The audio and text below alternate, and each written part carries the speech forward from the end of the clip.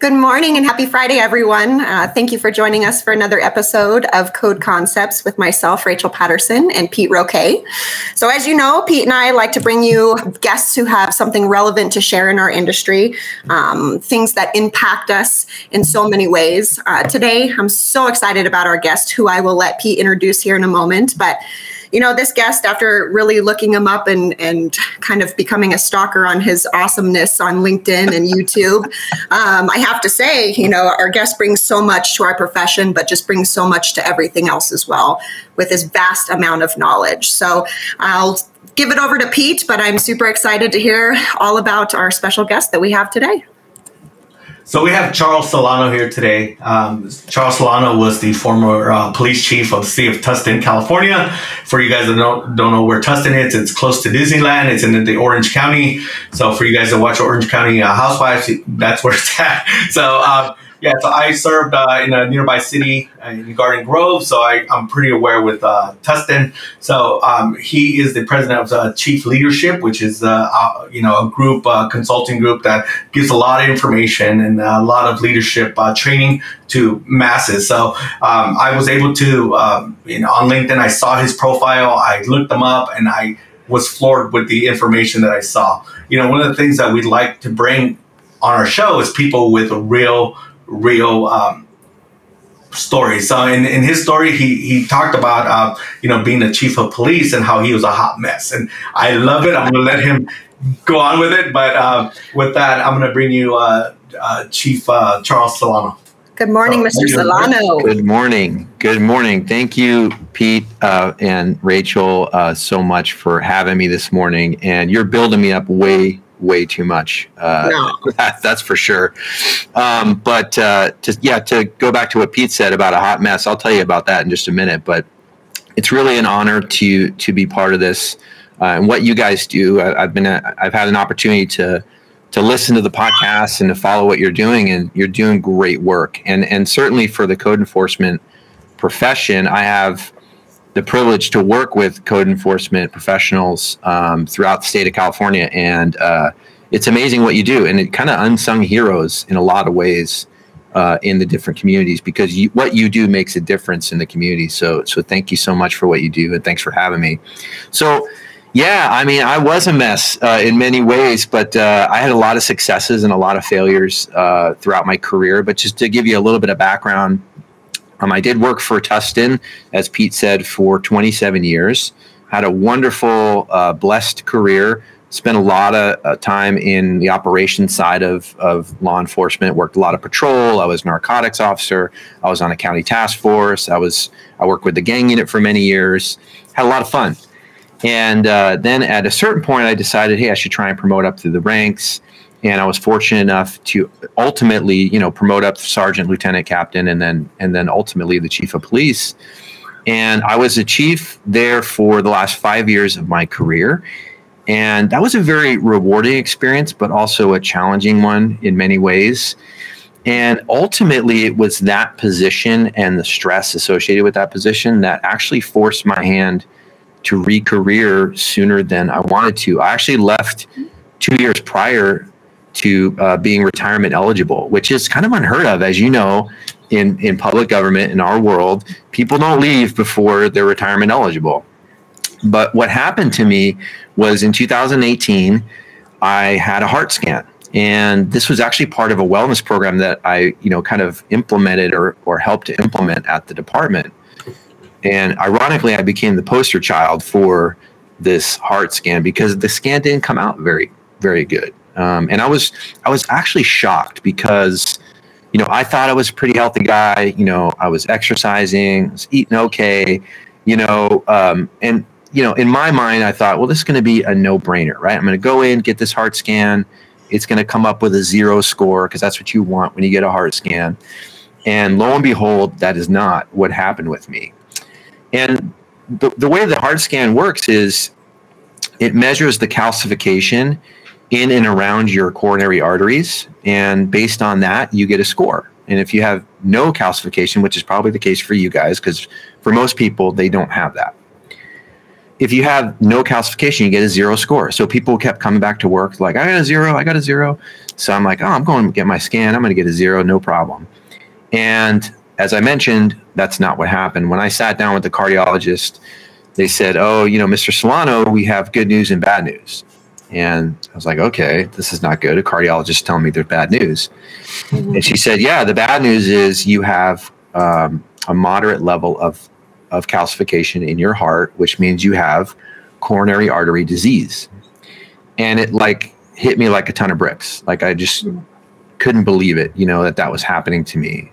And I said, well, what's the good news? The good news is, well, it's not severe yet. It's moderate.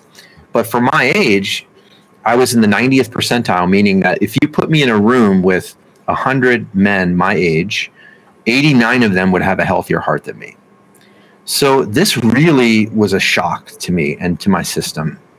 And I went home and talked to my wife. I have 5 children, and my wife was very supportive of it. And I'm like, I don't know, should I go back to work? Should I, what should we do? And she's like, well, I support you, whatever you want to do. And I'm like, well, I'm not going to quit. I can't quit. I'm not a quitter. I got to go back to work. And what I learned about heart disease is there's really 3 contributing factors, right? So one is genetics. So your DNA, it's in you, it's hereditary. There's nothing you can do about that, right? It's in your genes. 2 are your lifestyle choices. So how you choose to eat, do you exercise, all those things that have to do with your health and wellness. And the 3rd one, and the most important one for me, was stress. And chronic stress, untreated or mismanaged, can actually lead to chronic disease, in particular heart disease. And so I learned about this. And again, I said to my wife, I go, I don't want to just give up, after 27 years, I love this career. And she said, well, I support you. So I went back to work. And a few months later, I had what I call my crucible moment, right? So I came home from work one night, and it was one of those rare times as a chief that you actually have a free evening. So I was able to come home, and I was able to tuck my sons into bed. I love being able to do that. They were younger at the time. And I was tucking my middle son, Anthony, into bed that night, and he was 12. And Anthony is like my sensitive one, right? He's very intuitive. He's very sensitive and quiet. And I'm tucking him into bed. And keep in mind, I don't talk to my kids about, my health problems or stress in my life. I just, as far as my kids are concerned, Dad is like Superman, And so I'm tucking him into bed, and I bend over to give him a hug and a kiss. And he says, Dad, when are you going to retire? And I was like taken aback by that. I'm like, well, I don't know, buddy. Like, why do you ask? And what he said next really changed the course and direction of my life from that point forward. He said, I just think you would feel better, Dad. Oh. And my heart sank into my stomach. And I was like, okay, he could see it on my face, right? He can feel it. I don't need to tell him about the stress of the job. I don't need to tell him about my heart scan. He felt it. And I walked into my bedroom. My wife was there. I had tears in my eyes. And I'm like, I can't do this anymore. And so I left that career that I loved because I didn't want to die in that chief's office. And honestly, guys, I believe that if I stayed, I don't know if I'd be sitting in front of you today to be able to have this conversation, because it really was the best decision of my life. Because I was able to learn about my health, to learn about heart disease, to really turn that ship around. And, I'm so much better off now. I'm so much happier. I'm so much more relaxed. I'm able to manage the stresses of life a lot better. And now, and that really drove me to the point of creating this company, Chief Leadership, because I want to talk to the Charlies of, 10 years ago, 15 years ago, and say, hey, wake up. Don't make the same mistakes that I made, because you can do this. You can manage your stress in a lot more productive way, in a lot healthier way. Mm-hmm. So that's what I do now. I go around and I do leadership workshops and I do coaching, and I love it. And I hope that I'm helping, people in our business, in our industry, community service, public service, to, kind of what I say, survive and thrive in your career, and not just in your career, but in your retirement. because unfortunately in public service, the stats are not good. People work 25, 30, 35 years and then they retire and then they die. I mean, I know it's kind of morbid, but like the stats just are not good. So I'm trying to bust that average. I want to get people to like live 30, 35 years in retirement and really enjoy that retirement they deserve. So that's pretty much my story in a nutshell. And there's a lot more to it, obviously, but that's pretty much kind of the Reader's Digest version of who I am and how I got here. Mr. Solano, it's amazing how intuitive our children are to our own needs. So I have to ask just personally, because I find myself in a lot of those same boats, maybe not at the high level that you were at, but, how did that change your home life as well? Not only did that relieve the stress, it sounds like, of the professional, steps that you were taking, but really, how did that affect your family? Making that decision to leave? Mm-hmm. It was, I guess it was a mixed effect, because here I am now faced with the new stress of having to support a large family without an income. So that created a different type of stress. But the positive side to that was I was home so much more with my wife and my kids, and I was like I said, I was able to start laughing again and smiling again and feeling better and sleeping better. And so that had just a tremendously positive impact on the home life and the personal life. And that's like, Rachel, like that's the most important thing. We all have these careers and we're dedicated to our careers and we're professionals and it's important to us. But, for me, it doesn't define me. My profession did not completely define who I am. It was part of who I am.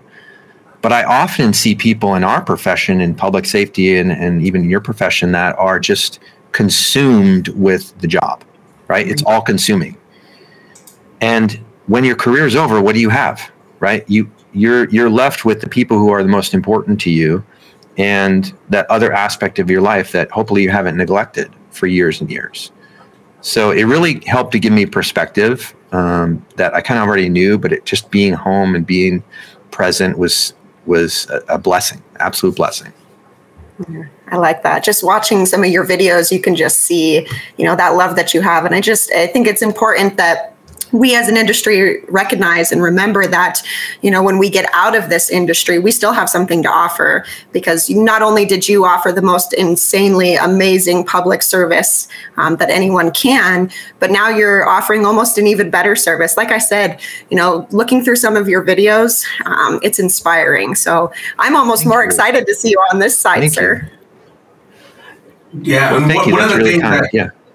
one of the things that that many of us deal with it, like you said, you have that one evening that you didn't have a phone call, because being in that position, me as a code enforcement manager, we get those calls like, hey, a building's falling apart, can you go over there right now? And you'd have to rush, and everything's an emergency. When you're in that level, everything's an emergency, so you have to respond right away. So you do neglect the family, and having that moment, I had changed over to the private sector from government. And for me, it was a really, really big jump. And I'm pretty sure it was a big jump for you. Oh, yeah. But the thing that I always tell people, when you tell folks to think outside the box, you're still confined within a box. When you're in the public sector, like right now, when you're thinking outside the box, there is no outer box. You can just do and inspire more. So you're now reaching another level of inspiring people. And we talked about some of the clients that you have, and I know some of these clients, and you know what, I can tell you a lot of these folks need that type of mentorship, leadership, because in our profession we don't get taught that. We just don't. And having folks like you coming out there and saying, hey, there's a better way to live, it's just good to hear. And I love to touch upon some of the stuff that you're gonna talk about today. So yeah, thank you. Yeah, I think, you brought up a couple of good points there. One is we need to set boundaries. Whether you're in a director position, executive position, supervisor, manager, everything's not an emergency. And so to really prioritize and set boundaries as to what is truly an emergency, because I think for a lot of us, we get caught up in, I got to have this phone at the ready. I've got to have it right next to me. It's the first thing I look at in the morning when I wake up. I'm checking my emails. It's the last thing I look at before I go to bed. Well, guess what? That has an impact up here. It has an impact on your sleep. It has an impact on your overall health. And it's really not necessary. So learning to really identify what those boundaries need to be, what truly is an emergency, hey, if you need to get a hold of me, just call me. Like, I'm not going to have my phone dinging every time an email goes off. Those are important things to really sit down and think about, because over time, it's a cumulative effect. So I'm glad you brought that up, because it's easy to get caught up in that, just like I did. I was lucky to sleep 3 or 4 hours a night every night. And over time, that's going to have, as it obviously did, a negative impact on a person's physical health for sure. Yeah. So in doing your leadership training, what's the one thing that really comes to the surface every time you're teaching? You're like, it's a constant, like, somebody has stress about work, or, what are some of the things that normally come up and that you normally train on? There's so many things, but I mean, I was talking to you guys before we kind of went live here. I've had the privilege to do some training for code enforcement groups, and the challenges that, I think this is relevant for your audience. The challenges that code enforcement professionals face are very real, especially over the last 2 years with COVID and trying to navigate that. And tensions are high, right? People are just upset. They're just upset, period. Whether it's politics or getting sick or safety or whatever it is, people are just tense. And so now you're going to these situations and dealing with conflict and dealing with difficult people. And how do you manage that? How do you manage your own emotions? So I'm doing a lot of training on emotional intelligence, right? How to understand your own self-awareness and how to do some self-management. So when that person gets in your face and says, you can't come in here and do an inspection, and this is BS, and I have a right to do this. How do you manage your emotions in a way that's going to lead to a productive outcome, right? You're still going to accomplish your job, but how can you do that in a way that's not going to get you in trouble? It's not going to get you hurt, and you're going to be able to, hopefully de-escalate that situation. So a lot of emotional intelligence training. From a leadership perspective, there's so much, just how to lead yourself, how to hold other people accountable. A lot of talk about how do I have a conversation with a direct report that, it's a tough conversation. Like, it's about their performance, or they're not, they're showing up late to work, or it's a conversation I really don't want to have, but I need to have it. And I talk about those as courageous conversations. That's, what I talk about a lot in our training. And I give tools for people to have those, to start those conversations, because they're not easy to start. Like, how do you start that conversation? And so we talk about effective communication and how to, speak from an I statement, and how to actively listen. And a lot of communication and a lot of conflict resolution is kind of ingrained in this leadership training, because you're dealing with people. Leadership is about people, right? I talk a lot about the difference between leadership and management, and I ask my participants in the workshops, what's the difference between leadership and management? And it all comes down to this: like, leadership is about people, and management is about things and processes and projects. And both of those things are important, right? You need management skills to get things done, but you need leadership skills to really motivate and get people to do what needs to be done. And when you cross those things over, when you start managing people like you manage things or manage projects, that's when leaders run into a lot of problems, right? So you gotta have both those skills. And so we spend a lot of time talking about the people side of things, and how to connect, and how to engage, and how to be present, and how to listen, and simple things, right, in concept, but a lot more difficult to actually implement. Well, that's why, looking at your profile here on all the many vast areas to find your stuff, there's a lot on there, and it covers so much, whether it's self-help, whether it's, emotional intelligence like Mr. Marco Flores, and good morning to our guests too, Miss Cece, Charles, Marco, Kenneth.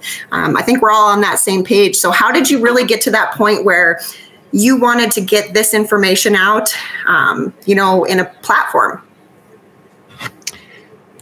Well, I mean, from my own experience, it started as, while I was on the job and attending leadership training myself and really loving it. Like, I'm just a leadership nerd. Like, I don't consider myself an expert in leadership. I don't consider myself an expert at all. I consider myself a student of leadership, and I'm just a geek about it. Like, I love to read everything and listen to podcasts and learn as much as I can about this fascinating world of leadership, because to me, it's both art and science, right? It's not just, you can't give a new supervisor a book, like, a little playbook, and say, here, just follow this and you're going to be a perfect leader. It doesn't work like that.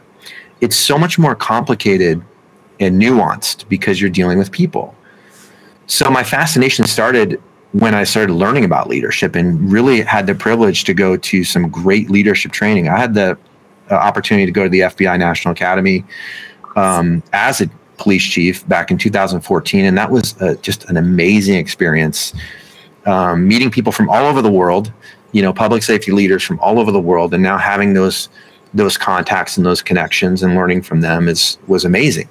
So I think having those experiences and then seeing the challenges to lead, challenges that I faced, like where I screwed up and I'm like, how can I do this better? How could I have handled that conversation better? How could I have made that decision a little more thoughtfully, a little more responsibly as a leader? And just kind of making those mistakes, I go, you know what? I can't be the only one making these mistakes, right? There's got to be other people making mistakes. And so it just led me to the point where, again, after having that moment in time where I was forced to re-career and thinking, what do I really love to do? And then I asked people that I trusted, to say, what do you think I can offer? I'm not doing this, as a police chief anymore. What do I have to offer it? And a lot of that feedback was, well, health and wellness, because you love those things, and leadership, and just teaching and speaking and helping and coaching and helping other people, learn. So that led me to this point, I guess. One of the things that, I too am a leadership nerd, and so is Rachel. She's the bigger leadership nerd. But, end of the day, us in public service, I mean, we deal with people every day, and our interactions, I mean, that speaks volumes of who we are. Because, I've seen a lot of code enforcement officers, they go to different places and they treat their clients or their residents, like, hey, I'm the law. This is what I do. Right.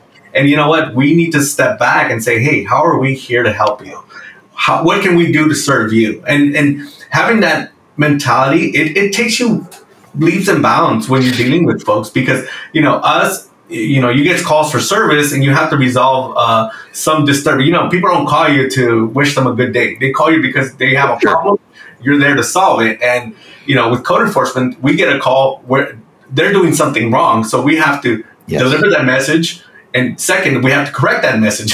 So, and the type of tone that you have with people, the way you interact, emotional intelligence, that is key, and I tend to, tell people, hey, you know what? A lot of the officer safety concerns is because somebody acted in a way they shouldn't have, and it could have been avoided. And I always say, you know what? The option is to walk away when it's getting like heated, because as with law enforcement officers, you guys have the equipment that you can stick around. We don't. Yeah, right. Right. So for us, we have to come in there, talk to people in a nice tone, the face with the smiling face, and say, hey, how are we there to help you? And I think people need to really focus on that information. And how do you get that message across to folks that don't have that mindset? How do you get that message across? It's a great point, and it's not easy because, and in many ways, I don't blame, code enforcement professionals or law enforcement professionals who over time become jaded. it's easy to become jaded and cynical because you're dealing with, like you said, Pete, just the negativity. People are not calling you to say, hey, I just want to say you're great and thank you for what you did. This is not happening, right? There's a violation. There's a some type of code compliance issue, and now you got to go out and be the bad guy a lot of times. And what I try to do is get the message across to the leaders that, look, it's going to make your job easier, not harder in the long run, right? It might be hard at the time to kind of, all right, I got to keep my emotions in check. I got to keep my ego in check. I got to let this person yell and scream a little bit, let them get this, whatever it is, off their chest. And then I can approach this thing, from a different perspective in a calmer tone. Ultimately, that's going to make your job easier, not harder. And so I'll show examples. I'll show video examples of, things that have gone, sideways and not ended well for, that public safety professional. And it's just a reminder. It's a constant reminder. You have to constantly remind each other and keep each other in check. When I talk to teams, I go, your obligation as a fellow teammate is to, hey, if you see your code enforcement partner kind of losing it, or like they seem a little tense and they're getting into it with somebody, tap in like, hey, partner, I got this, let me deal with this person, because everybody has a bad day. Right. And so helping each other as teammates, holding each other accountable is really important, and being willing to have those conversations and having an open, honest dialogue with each other. Like, hey, you know what, when you're in your team briefings, if I start losing it with somebody, will you step in? Like, help me out. Yeah. And will you do the same for me? Absolutely. I encourage those conversations so that when it happens, because it's going to happen, right? Because you're a human being. When it happens, you have that accountability. Because you're typically not going out by yourself to these types of calls. You're going to have your partner there. So, that's a big part of it. So encouraging that team environment, I talk a lot about accountability. Self-accountability, team accountability, peer-to-peer accountability, helping your boss be a better boss, right? Because sometimes our bosses struggle. So it really comes down to accountability. But ultimately, just sending the message that this is going to make your job easier, not harder. And we talk about stress and self-care and wellness and physical health. That stress and that anger and dealing with conflict in a poor way is going to take its toll on you physically, and not in a good way. So most people recognize that and go, you know what? I don't want to, that's not where I want to be. So let me try and figure this out. But it's not easy, right? It's just a constant reminder for people. Oh, absolutely. And you have to say, thank you to Mr. Solano, because ultimately the way I look at leadership is we have to be willing to talk about what's good, what's bad, and what's in between. And not often do you find someone like you who's willing to digest a situation or an experience or, an issue out in the field and figure out, what can we do to bring that accountability back. So I do want to say thank you for that. Being that type of a leader that's willing to go that extra mile, not just what's in the playbook of, this is how a police officer is supposed to act, or this is how a code enforcement officer is supposed to, do their job based on the manual. People don't respond to that. I mean, and especially, people are smart, and they're coming into this profession with the right mindset and the right attitude. But again, you can get jaded and cynical, but you need to be authentic as a leader with people. You got to tell them the good, the bad, the ugly. Because if you just give them this varnished, polished version of, here's the policy, you go do it, they're not gonna connect with you, right? So being vulnerable as a leader is really important. Like telling your team, hey, you know what? I don't have all the answers. I always ask my students in the workshops, I go, what do you do when an employee comes to you, you're the supervisor, and they ask you a question and you don't know the answer? And your response should be what? What do you think, Rachel or Pete? What's your response be? Sorry, Pete, go ahead. No. My response normally when I don't have the answer, I'm like, you know what? I don't know. Let me get that information for you. Yes, that would be my response. Yeah. Yeah, I don't know. It's okay to say I don't know as a leader, right? I don't know. Let me get that answer for you, but take it one step further. I'm going to get that answer to you by the end of the week or by the end of the business day today. Mm-hmm. And then you follow through. Because what happens when you do that is you're building trust with your employees, and you're showing that you don't have all the answers. You're showing your vulnerability, and that's gonna open the door for them to be vulnerable. It's going to open the door for them to be honest with themselves and to show some humility. And that's really important, because if you put on this facade as a leader, like, I got it all figured out, I know everything, they put me in this job for a reason, that's not going to work well with your employees. It's going to affect that level of trust. But so many times I see new supervisors, new leaders get in that role and they're like, I got to have all the answers. No, you don't. You really don't. So again, we talk a lot about that, about humility and being open and vulnerable and being authentic. One thing as a former manager, and I always tell people, there's no manual to be a supervisor. People don't pull you aside and teach you how to lead people. They don't. And I think that's lacking. One of the things that I used to do just to kind of see where my employees were, I actually go on in code enforcement. We go solo. We respond to a lot of these calls by ourselves. So we don't have that partner to say, hey, partner, sometimes we do, but I make a point to go out, and that way I can, when I get those complaints, I know my employees' tone, I know their type of, their character, I get to know them. And, one of the things I always stress is like, I'm like a coach. You can't train not everybody's going to be a shortstop. You have your strong players, you have your catchers, right, your right fielders, your left fielders. You have to practice different drills with them.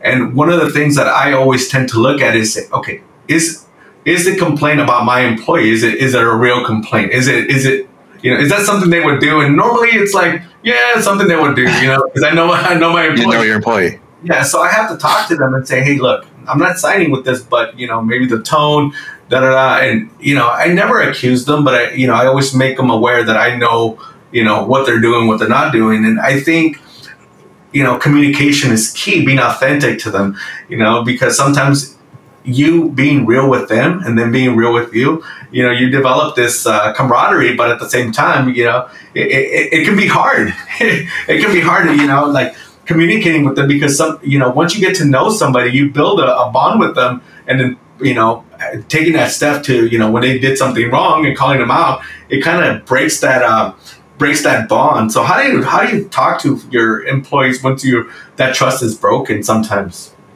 That's a great question.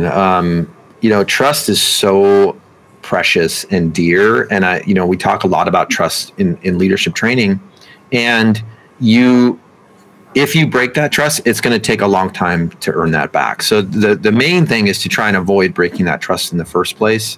But I think to your earlier point, when you're having those courageous conversations, we call them, or you're having that feedback session with that employee, things didn't go well, you got a complaint. I think the key is, as a supervisor, as a leader, is to ask questions. I would sit down with that employee. First of all, give them the benefit of the doubt, right? Because they're doing great work for the community with good intentions. People don't come to work with bad intentions. Like, I wonder if I can, screw up today, and how can I make a complaint for my boss, Pete? Like, they don't do that, right? So right. Give them the benefit of the doubt. Sit down with them. Time, place, and manner is very important. I talk a lot about time, place, and manner with giving feedback. Pick the right time to give feedback. So if the complaint came in, this morning, let's say, and you wait 2 weeks to then have that conversation with the employee about that, is that a good time to have that conversation? No, right? It's not fresh in everybody's mind. You don't want to wait that long. But do you want to have that conversation, the next morning when they come into work, they're not settled yet, they haven't put their stuff away, they're just getting settled, and no, right? You want to pick the right time to have that feedback and that conversation. Place, are you going to have this conversation, this feedback session in front of their peers? And you might shake your head and go, who does that, Charlie? People do this all the time. They do. I was training, I was teaching a class with another consultant friend of mine a couple of years ago. And this is a class of 30 people. This is an agency local here. And we're getting ready to start the class. It's like just prior to 8 a.m. That's when the class starts. And we've got 30 people from this police department sitting in this room. In the back of the room walks one of their lieutenants. The lieutenant walks up to one of the officers with a piece of paper in his hand and says, here's your written reprimand. Go ahead and sign this so I can get this filed. In front of everybody, in front of the class. And I looked at my partner and I was like, you got to be kidding me. Is this really happening right now? This stuff really happens. Like, that is not the time or the place or the manner in which to give that feedback, to have that conversation. But it still happens, right? That type of leadership or lack of leadership really affects morale in such a powerful way. People don't forget that. So asking questions, right? Okay, so I had this complaint. Hey, I'd like to talk to you about that call that you went on yesterday, at 123 A Street. How do you think that went? Because trust me when I tell you, your employees, they know. Like, they know when it didn't go well. They know when they overstepped their bounds. They know when they probably, and they'll tell you, like, yeah, probably, I got a little upset. I probably shouldn't have.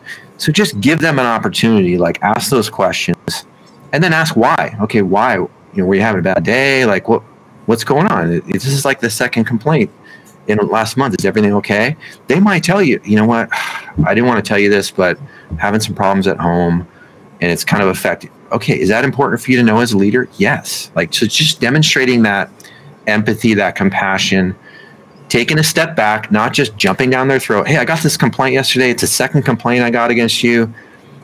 That's really important. Your employees will appreciate you giving them the benefit of the doubt and taking that approach to asking them, these questions rather than just, hey, this is another complaint, sign here, right? So it's really about manner, time, place, and manner. That is great information, Mr. Solano. I mean, just in my own work history, I would love to have you as a leader. So we do have a question and a comment from Mr. Flores. He says, thanks for the amazing and consistent content, Mr. Pete Roque. Awesome. It says he has a question for your guest. So I can speak to this one too, but then we'll let you answer it as well, Mr. Solano. It says, what books or podcasts would you recommend for those interested in learning more about leadership? So real quick, before you answer that, I have to say, get on and subscribe to Chief Leadership. Certainly. Thank you for that shameless plug. Thank you. Really though, it's worth it because, sir, you're bringing so much to us as individuals, so much to our industry. But I'd love to hear more about, again, the question, what do you recommend for us? What do you recommend we get interested in to learn more about leadership? Oh my gosh, how much time do you have? I know we don't have much time, but there's for you all day. It's such a great question, and there's so much information out there. There's a lot of good information and then some not so good.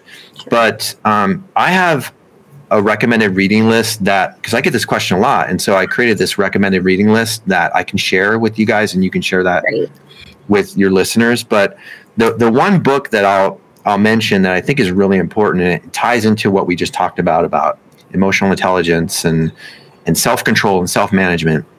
It's a book that I read every couple of years, and it's called Man's Search for Meaning by Viktor Frankl. Yeah. And it's not your traditional leadership book, but it's a very powerful book. And Viktor Frankl, who is a survivor of the Holocaust, writes about his experience in the concentration camps and the death camps and how he survived that experience. And ultimately, just to kind of sum it up for you, he recognized that, where his true power came from. He learned to not focus on things that he didn't have control over, because in that extreme environment, you have control over very little, right? It's just it was a horrible experience. And he learned that, I need to stop spending energy and focusing on things over which I don't have control. Let me just focus on the things over which I have control. And what he realized in that extreme circumstances, I only have control over how I choose to respond to these things. So this is happening to me. This horrible thing's happening to me. This terrible thing's happening. I have power over how I choose to respond to those things. And from that power, he was able to ultimately survive that experience, at least in his belief. And so he took that knowledge and experience and created an entire, psychotherapy, model. And he became this, really important psychologist in the field. But that book itself, Man's Search for Meaning, you only have to read the first half because the second half is all about psychology. But the first half is his story. Super powerful. When I read that book 25 years ago, it was life-changing for me because I was spending a lot of energy and a lot of time focusing on things over which I didn't have control. And I think many of us find ourselves in situations where, that happens. People are this COVID thing and vaccine, no vaccine, mask, no mask, like a lot of that stuff you don't have control over. So stop spending that energy, that precious energy on that stuff over which you don't have control, and focus on how you choose to respond to those things. Super powerful book. Not your traditional leadership book, but man, I highly recommend that to everybody who asks me about what books. I think that's a great book. Just hearing about it and reading a little bit on the topic, what I kind of get out of it is ultimately imagining the outcome. Pete tells me this all the time. It's about imagining yourself in that position or imagining that outcome. And it is a great read. I absolutely agree with that one. I love that. What that reminds me of is visualization. Yeah. I talk a lot about visualization. I think that's what you're talking about. And that is so powerful. Visualizing yourself ahead of time. We do this in police work. In the academy, they tell you to visualize, okay, you're driving you're driving throughout your city and all of a sudden a bank robbery call comes out and you roll up on the bank and somebody runs out of the front with a gun. What do you visualize it yourself? How are you going to handle that tactically? Well, you can use that skill, that visualization skill in everything you do. Like, okay, I'm dealing with a difficult employee. I'm dealing with a difficult client or customer. Visualize yourself handling that situation in a productive, powerful way ahead of time. And what's going to happen is when that situation happens and now you're stressed, you're going to default to that visualization, that neural pathway that you already created, and you're more likely to have, a better outcome. So I love that, Pete, that you talk about, imagining or visualizing that, because it's really powerful.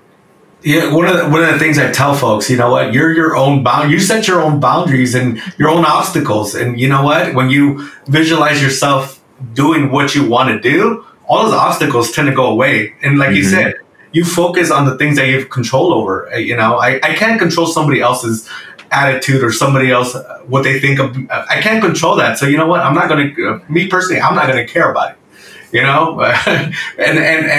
one of the things I tell Rachel all the time, and Cecilia and anybody who talks to me, I'm like, you know what, you can do whatever you set your mind to. It's the limits are, endless. I always tend to, I'm not a leadership speaker. I'm just a guy that, just helps people get to their next goal. And you know what? I love what I'm hearing because I love it. It's like, good. I feel like I took your class already. So, but end of the day, you're 100% right. Me, for example, I never, when I started code enforcement, I never saw myself in the private sector. I never saw it, and even making that jump, I said, where am I going to go? How am I going to do this? And I visualized myself building something greater. And you know what? We built this podcast to inform fellow code officers. And I visualized myself reaching out to you and having you on this show. And guess what? You're on here today. And look what happened. Yeah, exactly. Yeah, there you go. You're giving us this great goodness of information, and I love it. And I think people need to hear this stuff. I mean, you're a keynote speaker. Code enforcement associations are always looking for good speakers. And you know what? We're giving you a platform because you know what? We believe in your message. And this is stuff that we need as code enforcement officers. We need to hear this stuff, because we don't get this, when we go to training, how to write a notice or how to, we don't learn about the emotional intelligence. We don't learn about setting goals. We don't learn about removing these obstacles that in our pathways. So, I think this is valuable information. That's typical, that you learn about nuts and bolts and you need that stuff, right? And probably at your conferences, it's all about compliance issues and laws and mandates, and that stuff's important. But a lot of times if we're going to cut somewhere, it's usually these type of things, like the leadership training or what people call the soft skills, which is funny because that term I think is misleading because leadership is so important. I just posted this morning on LinkedIn about a police chief sadly, went from one department to the next and had just a mass exodus of officers leaving the organization. And they came out publicly and said it's because of his toxic leadership. We do so much damage if we're not paying attention to our leadership, like damage that costs money, like real money, and not to mention the psychological impact on people. Right. So it's not really a soft skill. It's an important skill, but unfortunately, you're right, Pete. Like, it's a lot of times it gets overlooked, or we'll get to that when we have time. That's my struggle, right? Just trying to get cities, organizations, nonprofits to recognize, hey, this stuff is important. And a lot of my clients, they do recognize that. So that's, it's a blessing for me. But you also made me think of another person I follow, going back to, I think was it Gabriel's question about people to follow. And there's somebody by the name of David Goggins. I don't know if you guys have heard of David Goggins. He's a former Navy SEAL. Also wrote a book called Can't Hurt Me. But such an inspirational guy to me. Very extreme, but so he doesn't, it depends on your taste, but I really love him. But he talks about you have the ability to control your brain. And a lot of times people allow their brain to control them. Mm-hmm. But what you're talking about, Pete, is kind of rewiring your brain and taking action, and you can control your brain so that you can accomplish the things you want in life instead of just kind of floating through life and going, well, whatever happens to me, just let it. You can control that, and you can really rewrite those neural pathways in your brain. It sounds like woo-woo stuff, but I'm telling you, I've seen so many examples of this working. It works in my own life, and people like you. Like, the reason you're successful, I think, both of you, is you're taking action. And a lot of times I talk about imperfect action is better than no action at all. Mm-hmm. Some people are held back, like it's not perfect. Like, this podcast is not perfect. Like, you have a very nice podcast, but if you waited for your podcast to be perfect before you did it, you'd never do it. Right? But imperfect action is better than no action at all. And you start to just slowly improve over time. So you made me think of both. You're making me think of a lot of good stuff. Thank you, guys. I like that, because ultimately we could come on here and we could talk about, how do you write a notice of violation? How do you testify in court? But I think really what Pete and I are trying to do, and Cecilia and Pete, is bring that message, bring exactly what you're talking about here, is that there's more to it than just the day-to-day processes. Not only is it about, taking care of ourselves and our mental health like you did, but providing a message in a different way, in a different platform to reach so many people. So your message is just powerful and super inspiring. Thank you. Thanks. I appreciate that. So Charles, I love David Goggins, by the way.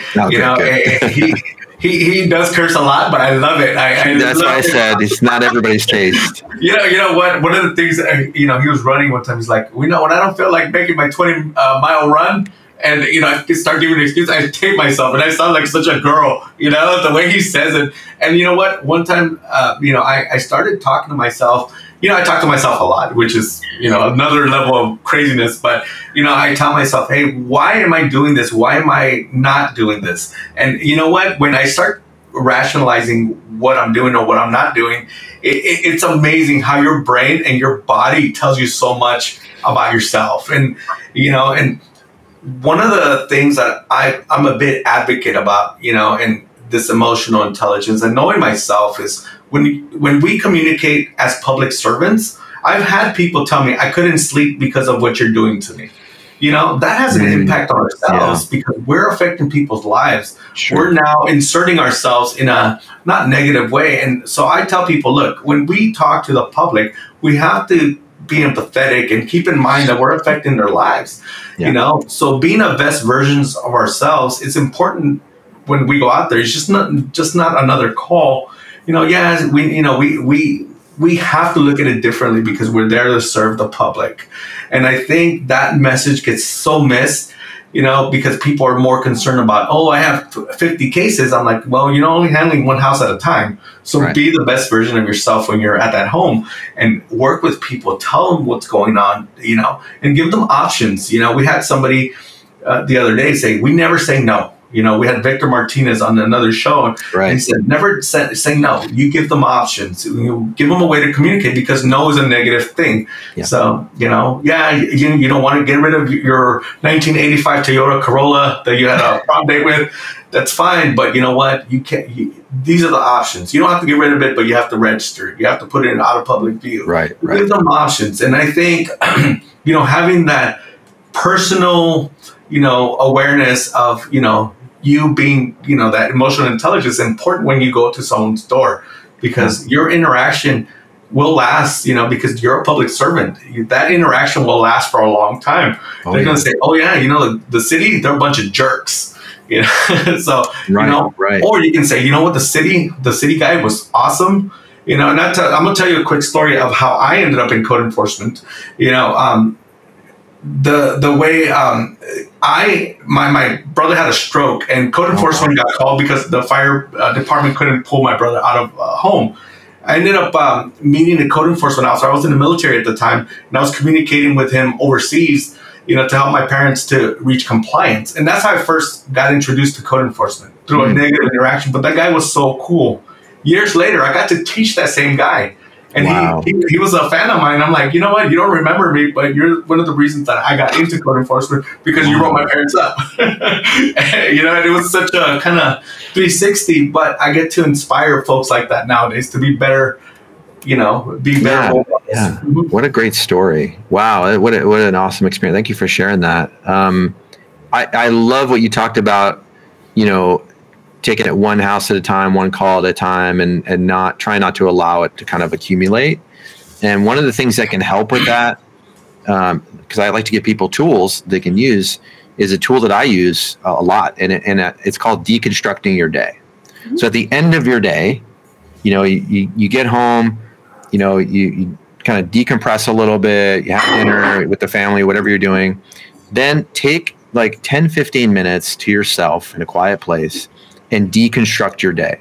And this can be just a mental exercise, or it could be a written one, but just think back to your day, reflect back and go, how did I handle that call, you know, on A Street today? You know, it didn't go so well. How could I have done that a little bit better? How could I have handled that interaction with my boss today? I could have handled that a little bit better. Or, you know, I really did a good job on that in that conversation with my peer. And deconstruct your day. And then what I like to do is I have a journal and I just write all this stuff down. I'm a big journaler. So I'll write down, like, you know what, you know, be a little more patient with, you know, your son tomorrow, or, you know, it could be personal, it could be professional, whatever it is.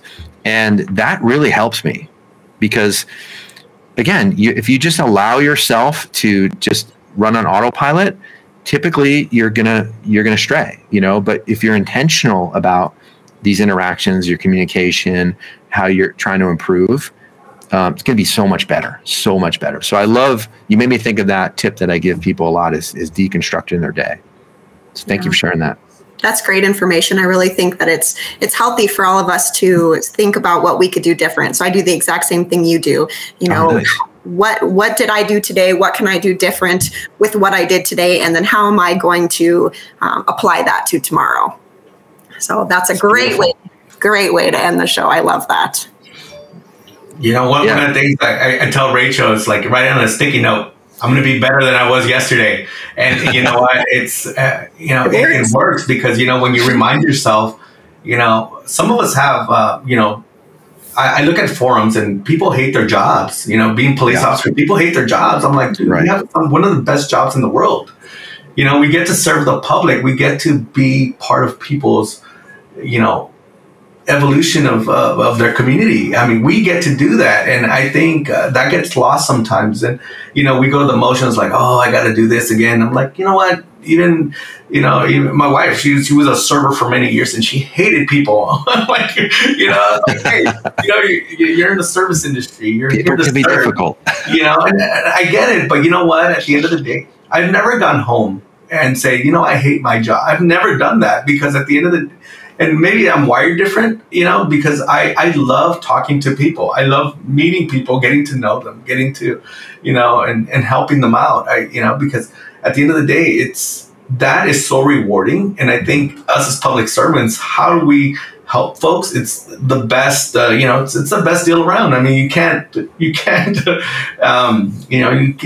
buy that. I mean, for us trying to get into this profession, it was hard, for a lot of people. They try years to get into police officers. They try years to get into, and then when they're there, they either thrive or they don't thrive, and they become cynical or they excel. But at the end of the day, I think we are in a profession where we need to have that emotional intelligence. We need the leadership skills, the soft skills, because at the end of the day, we're essential. Code enforcement is essential service. Absolutely. And people forget that. And, I love all the information that you're bringing to us today. It's great information. We can keep another 2 hours, but, and I told you, like, we've been doing this for about 55 minutes now, and I'm like, we can keep going. And I know. It's good stuff. It's great stuff, Yeah, thank you. Well, thank you guys so much for the opportunity to come on your show and to talk about stuff that I love to talk about, that you love to talk about. And I'm just thankful for you, and I'm thankful for everyone in the code enforcement profession. I live in a beautiful community here in the city of Orange, in Orange County, and they do a great job with, keeping the community safe and looking good and avoiding, neighborhood decay. And that's really important. It's important to me and my family. And so I appreciate everything you guys do and what your listeners do. So thank you. Likewise, sir. Absolutely likewise. Listening. Thanks for putting my website up there. Thank you. No, that's what we do. I mean, you're a great inspiration. I love the leadership qualities that you bring to us. And you know what? Others will benefit from what you're doing. And, if you haven't caught some of his videos, go to chiefleadership.com. And, I'm telling you, like, when I saw this, I'm like, I have to get this guy on our show. This is one of the things I'm like, you know what? And I reached out to him and he's like, sure. And you know what? Hey, if I wouldn't have done that, you wouldn't be here today. And, we had a lot of people that did respond today, said, you know what? Here, you got Anna Contreras over here saying thank you. She's with the code manager, city of Tracy. Thanks, great. Anna.